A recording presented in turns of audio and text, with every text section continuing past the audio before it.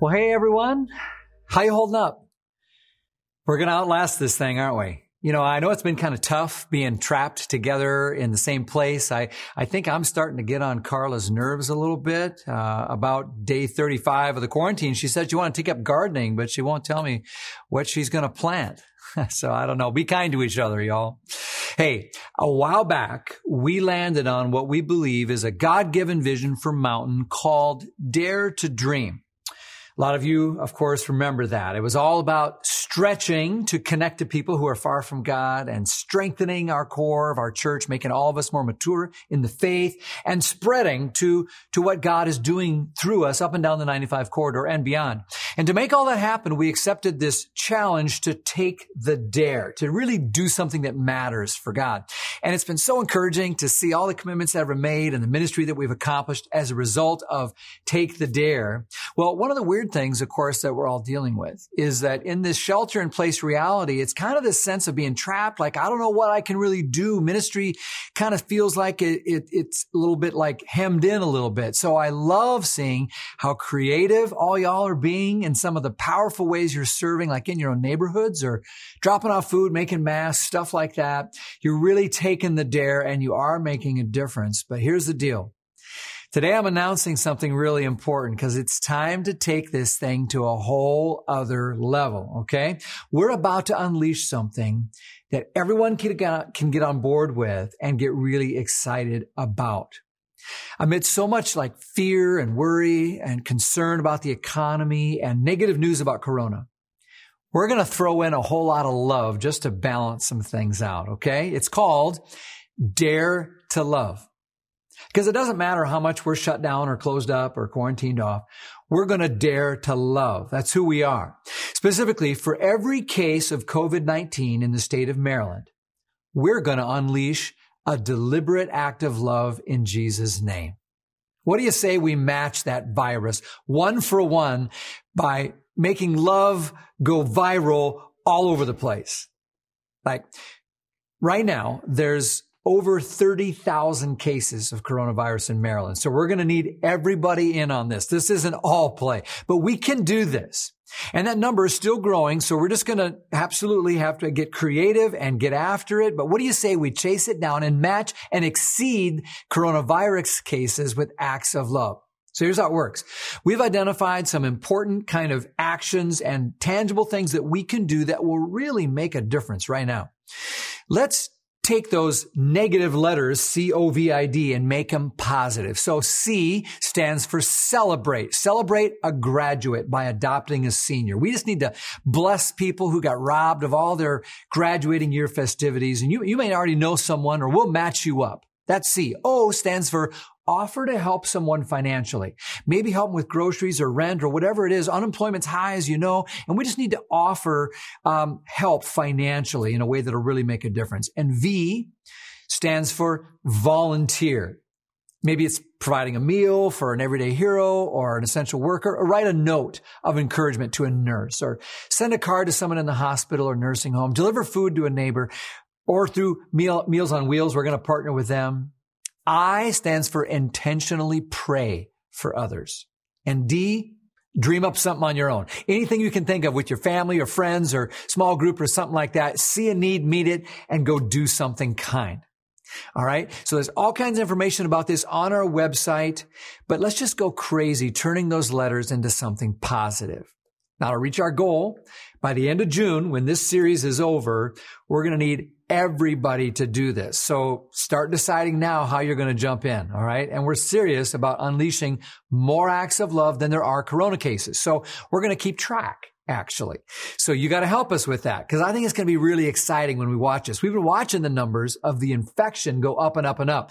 Now we get to watch as demonstrations of love in Jesus' name and kindness and things like that will zoom past those numbers, because that's just how we do, right, people? So here's the challenge. We've got to do this by June 30. That's when our series ends. And this is a big, hairy, audacious goal. 30,000 plus acts of love by the end of June. But we can do it. All right. Now here's some good news. We just served 950 people at the Abingdon food giveaway. Okay. Boom. Right there. 950 acts of love. All right. We have a prayer meeting on Zoom every day. We just had 12 people show up at the last one. 12 more acts of love right there. See, some Edgewood folk delivered 12 thank you cards to workers. Boom, 12 more. A bunch of mountain volunteers made 450 masks. You add all that up. Since we started this, we already have over 3,000 acts of love. See, so everything like that counts. We've got some momentum already going, so let's get after it, okay? The nature of this crisis can turn us all inward and make us kind of think of ourselves, but that's not Jesus' way. I know the mountain people. We're Jesus people, and he's calling us to outlove this thing one act of kindness at a time. So let's do this, all right? Starting now. Ready? Go. Let's make the love of Jesus just go viral, all right? Dare to love. Now, we're starting a new series today. It's interesting that a Wall Street Journal article reported on a study saying, quote, a growing body of scientific evidence shows that Americans who attend religious services at least once a week enjoy better than average health, lower rates of illness, including depression.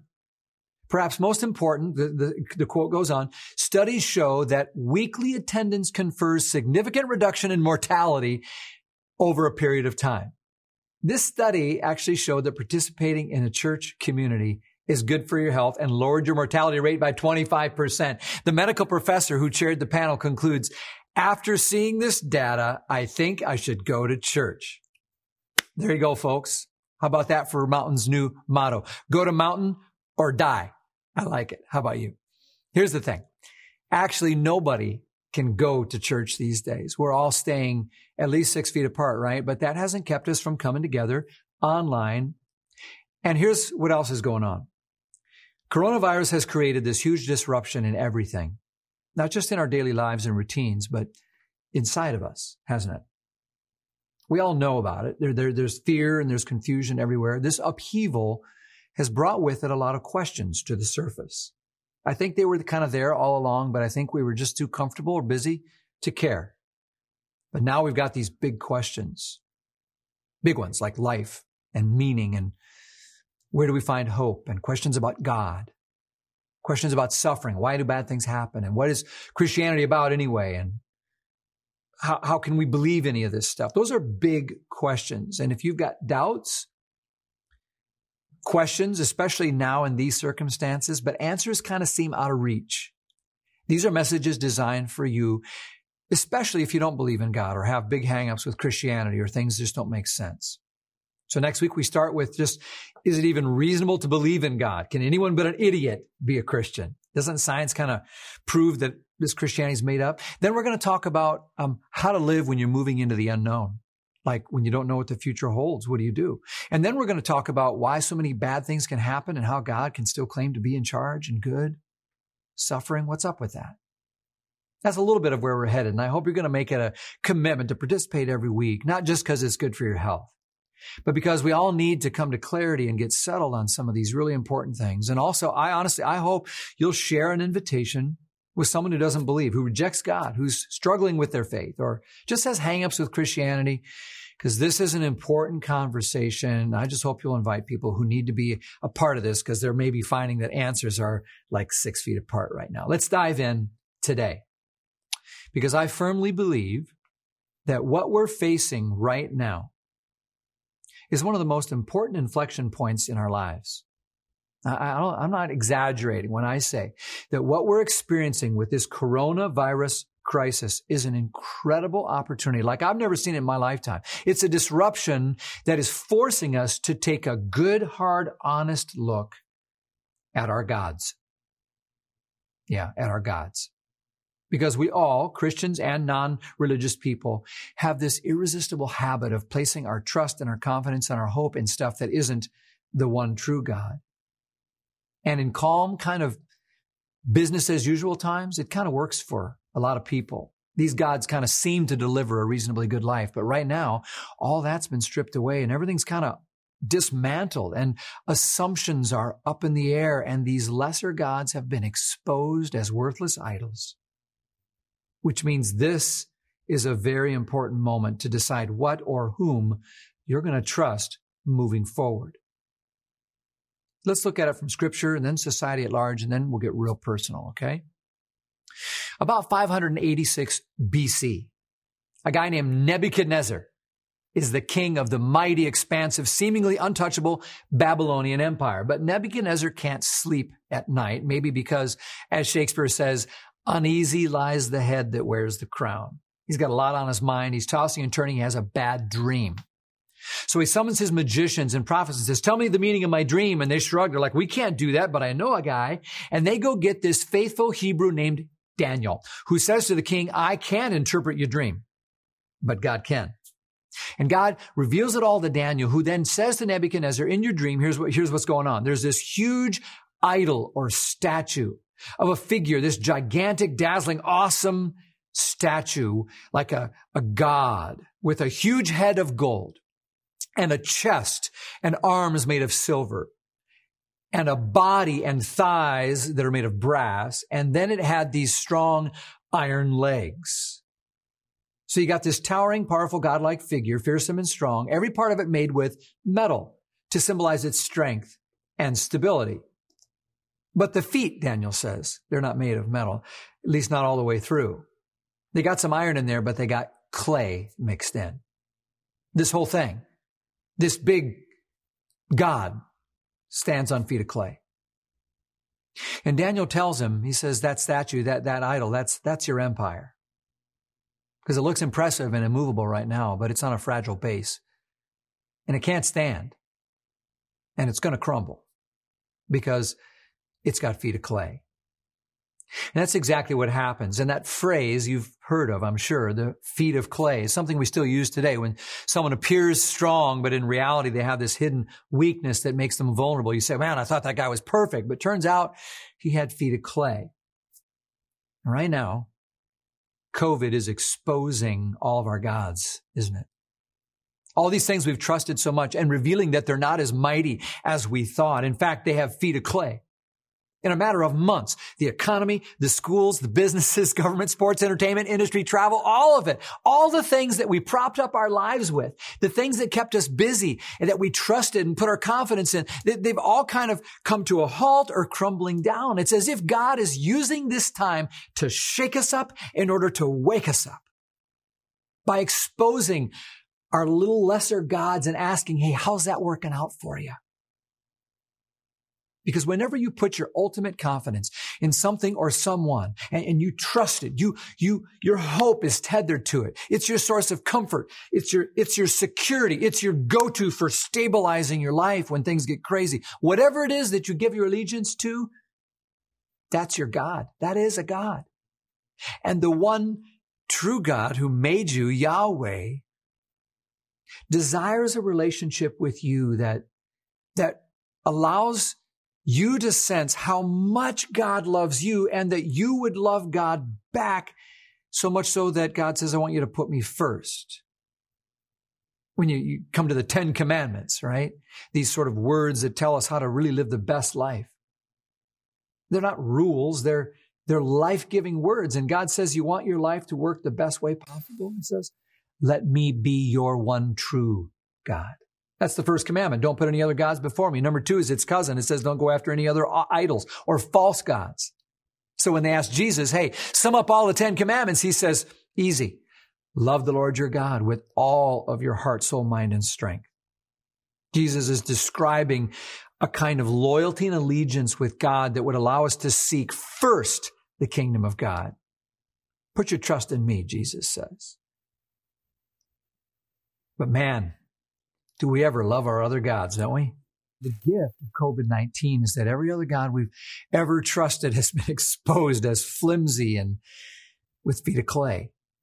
Think about some of the gods that we lean on in normal times. I mean, one of the statues that seemed so strong was a sense of control. Control. It was our God, man. I mean, we have the means to do anything. You got a problem? We'll fix it. We're Americans, you know? It's the modern age. We're not muddling around in some dark ages here, trapped in superstition. We're in control, right? And that's the narrative. That's a towering God in our time. We love control. We worship control. We'll do anything to stay in control in our relationships, in our job, in our business, in our home. Guess what? We're not in control. If you're watching with someone, you can turn to them right now and just tell them you're not in control, because we kind of figured that out over the last few weeks if we didn't know it before. We thought we were. We thought we were going to just do what we wanted, graduate, run the business, plans for retirement, go on vacation, have a spring the way. All of that has feet of clay. And in a matter of weeks, the illusion of control came tumbling down, didn't it? How's that control thing working out for you? How about this? The God of social structures. I mean, we depend and love our social structures in our first world, don't we? You can get on the interstate, you can get on the train, you can get on a plane. You can go to the emergency room anytime you want. You get health care, go to a restaurant, get your nails done, get your hair cut, everything, get your car fixed. It's all open. It's happening anytime we want. On-demand reality. But then COVID came and shut down all of our social structures. Schools, agencies, stores, travel. It just exposes how much we'd built our sense of safety and security around all these comforts. It was our God in some ways. And now, turns out it's got feet of clay. In a matter of weeks, we're all feeling kind of left out. Another God that we love, a God that we worship, is freedom. It's a cousin to control. And man, we love our freedom, don't we? It tells me I can do what I want.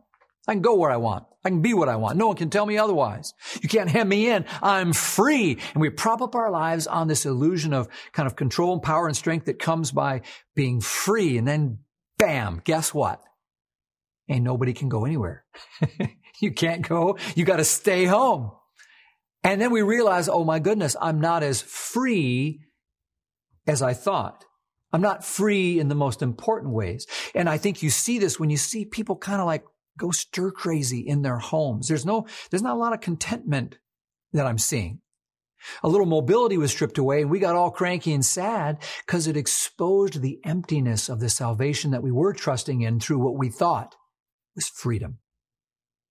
See, freedom allowed us to mask our real need. That's why, if you remember, wasn't that long ago, we were all just begging for life to come to a screeching halt. We're all running around like chickens with our heads cut off. We had freedom to be involved in this or that, and boy, did we, right? We were all running around, sports, hobbies, businesses, all this stuff, eating out, going to the movies, go to downtown, whatever you want, whenever you want. We were free, but it was a kind of slavery. And inside, we lacked meaning. And we always wondered, what's it all for? We lacked hope. We lacked purpose. We were anxious. Do I need to remind us that suicide rates were already skyrocketing before this thing? Anxiety was off the charts, remember?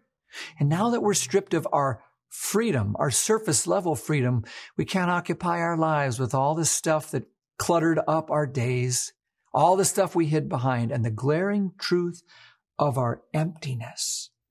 And our sadness and our small little purposeless lives are staring us in the face in such a haunting way.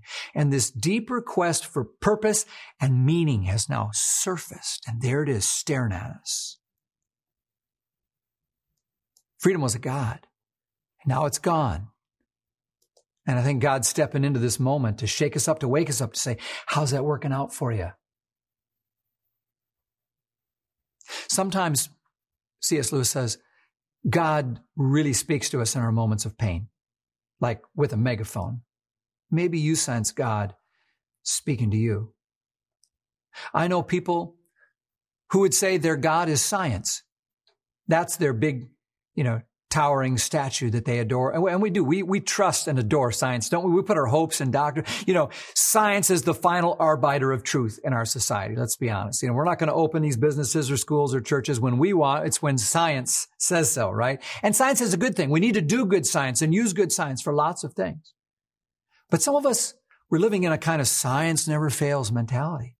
Like it's this all-knowing, all-powerful, unchangeable God of this age, our Savior, who will never let us down, except a novel virus from a bat snuck up on us and started making us sick and nobody could stop it. Hey, science, make it stop. I don't know how. And then it started killing a bunch of people and spreading and moving across cities and nations until it has now engulfed the entire globe. And all the while we kept screaming at our idols saying, do something, science. Scientists, do something. We ran articles and we did all these studies and all this stuff. And all they could say was, wash your hands. Keep your distance. We'll get a vaccine or something. This is the 21st century, doggone it. We get angry when our gods don't perform. But sometimes they just can't. They just can't deliver the good. What do you mean you don't have enough ventilators? It's going to take months to figure out a vaccine? We're working on it, and it's harder than it sounds, science says back. And all of a sudden, we're forced to remember it. We're not as smart as we thought we were, and science isn't, for all it's good at, it's a great tool, but it's a lousy God, and it can't save us because it's got feet of clay. And so now all of humanity stands powerless before a virus that has actually brought us to our knees. Maybe we need another God. Many of us have turned to consumerism. That's where it's all about our wants. I get what I want, when I want, and if I want bacon, I go get bacon. If I want toilet paper, I go get toilet paper in bulk. And it's going to make me feel good and safe and secure and provided for, right? Guess what? Carla came home the other day and said, no bacon at the store, and they're out of TP. So we've lost so many jobs, more than at any time since the Depression, and the economy is so bad. Some of us, we can't even afford to buy all the stuff that we believed would fill us up. Now what? For these and so many reasons, consumerism is being exposed as a false god. It never did deliver what we wanted. It just creates a desire for more and tells us more, and yet we're never content. It's always that next thing that you acquire, and that will be it. It will fill you up and make you feel great. That next purchase, that next car, that next click on Amazon, that next gadget, that next upgrade, that next thing. It's an endless treadmill, isn't it? And we just run faster and faster, but never get any closer to the thing that really satisfies our souls. True contentment, true peace. Because the God of consumerism just creates a big hole of want in the center of our hearts that no amount of stuff can never satisfy. And COVID has exposed all of the sham. And now, this God and all the others, our trust in the almighty dollar, whoops, economy crashed. Oh, I'll bury myself in my work. Whoops, people lost their jobs. And those that are working so hard, it's burning them out and they can't stand to go to work. It's teaching us some humility before God because we're forced to see how fragile and fleeting life is. Psalm 90 reminds us we're just dust, and to dust we return. Like grass, it's here today and gone tomorrow. We quickly pass away. Breathing is something we used to take for granted, like it's a right, a given. But when you see strong, healthy people get sick, and then get hooked up on a ventilator just to fight for their next breath. And you see pictures of semi-trucks full of caskets sitting outside hospitals in New York City. It reminds us what the psalmist says, to number our days. Don't take any one of them for granted. Don't take any breath for granted. There's some humility in that because all the false confidence we have lived with, believing that our intermittent fasting and our whole life challenges and our probiotics and yoga would make us indestructible. And we'd be enough to save us. Now we're just like humbled and realize that putting your trust in health can be an idol and it'll let you down because human life is not a given. We're fragile and frail. Idolatry is when you trade in the true God, the Father of our Lord Jesus Christ, for another God. When you say, I'm not going to put my trust in you, God. I'm going to bargain with another God to come through for me. And we do this all the time. In the Old Testament, there's a story in the time of Elijah where God's people went after a God called Baal. They're like, we're going to make Baal our God. And they just kind of cast God to the side. And God said, let's clear this up. And so they kind of have a showdown up on a place called Mount Carmel. And they create this crisis. Elijah sets the stage. He builds 2 altars side by side, puts a pile of wood on each one. And then after there's a pile of wood for Baal and a pile of wood for Yahweh, he says, okay, we're each going to call on our gods, and whoever answers by fire, that God's going to be the one true God. Everybody says, deal, let's rumble. And then there's a moment of truth. Elijah says, you go first. Now there's 450 prophets of Baal and another 400 or so that believe in Asherah, and they start calling on their God. God, help us. God, come through. And there's no answer. So they dance around and hype around and hop around some more. Nothing.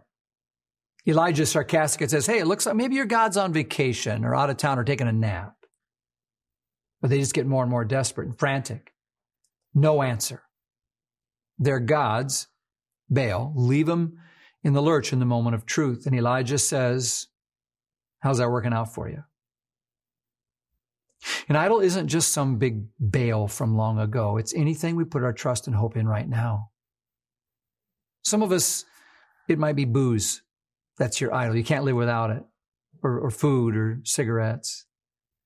Some of us have family as an idol. It's our God because we look to it to give our lives meaning, and we feel like without it, everything would crumble. Or maybe it's your romantic interest or your spouse.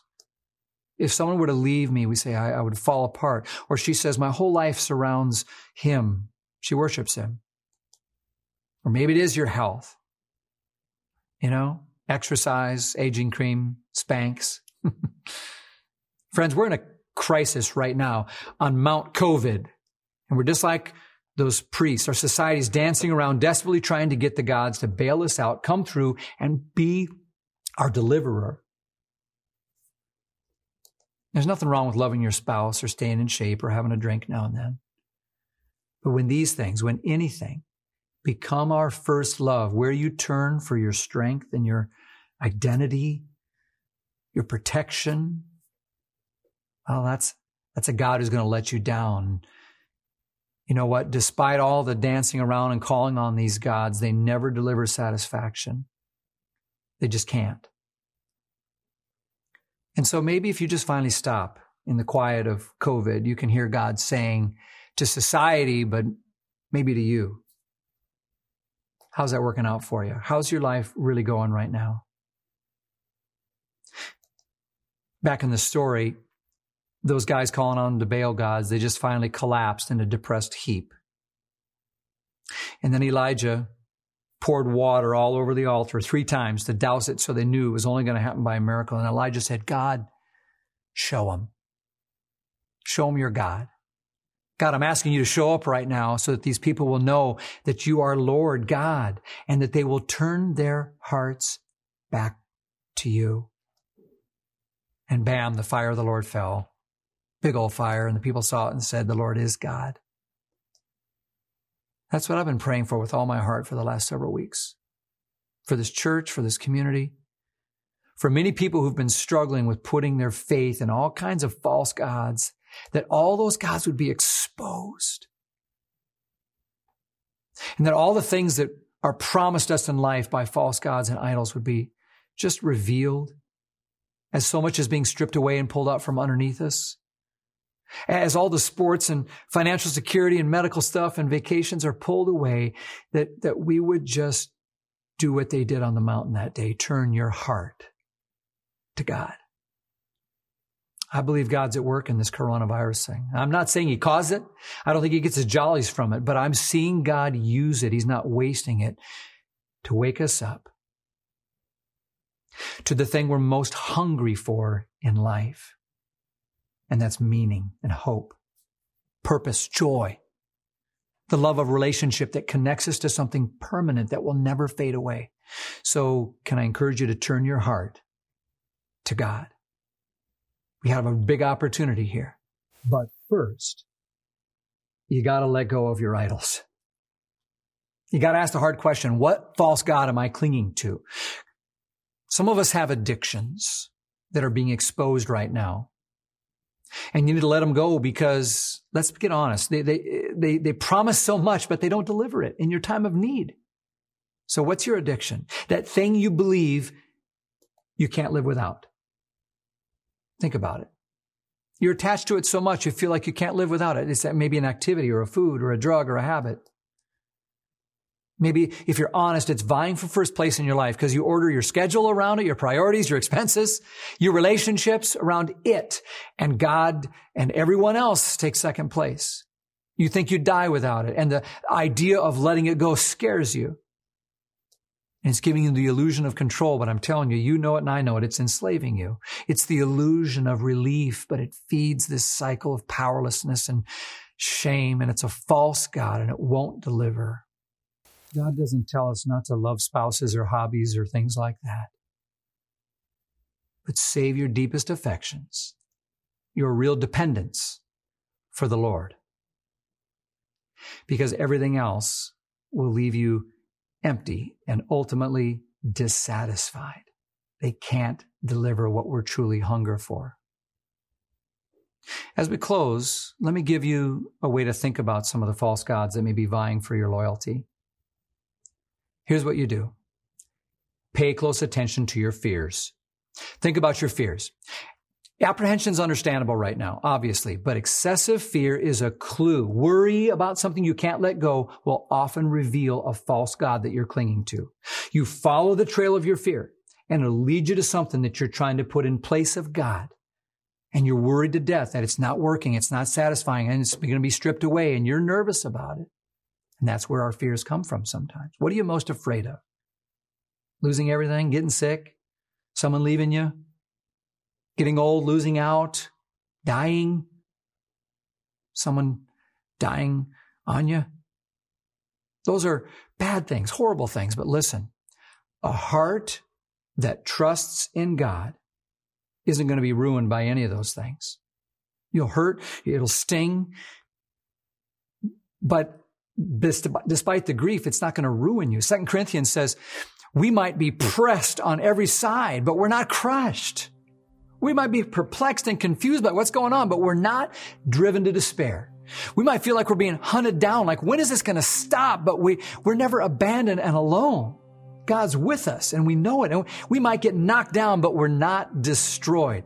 A heart set strongly on the Lord as your number one has an anchor that holds no matter what, a faith that's unflappable, a peace that passes understanding, and a joy in any circumstance. Even if everything I love and value in this life is stripped away, I know that the Lord Jesus Christ is not going anywhere. And guess what? He's the thing, He's the one we're most hungry for anyway. So don't give your love to anything you can lose. Don't give your hope, your attachment to satisfaction or contentment to anything that you can lose. Instead, turn to Jesus. Because the thing we really want is not more toilet paper or bacon. It's bread. It's bread. And Jesus says, I am the bread of life. You come to me, you'll never go hungry. You believe in me, put your hope and confidence in me. I will never let you down. If someone gave you a loaf of bread back then, you'd say, what a delight, what a gift. Thank you. It was a gift. It was practical because you could eat. You'd be satisfied. You'd be filled up. That's Jesus. It's not a religion.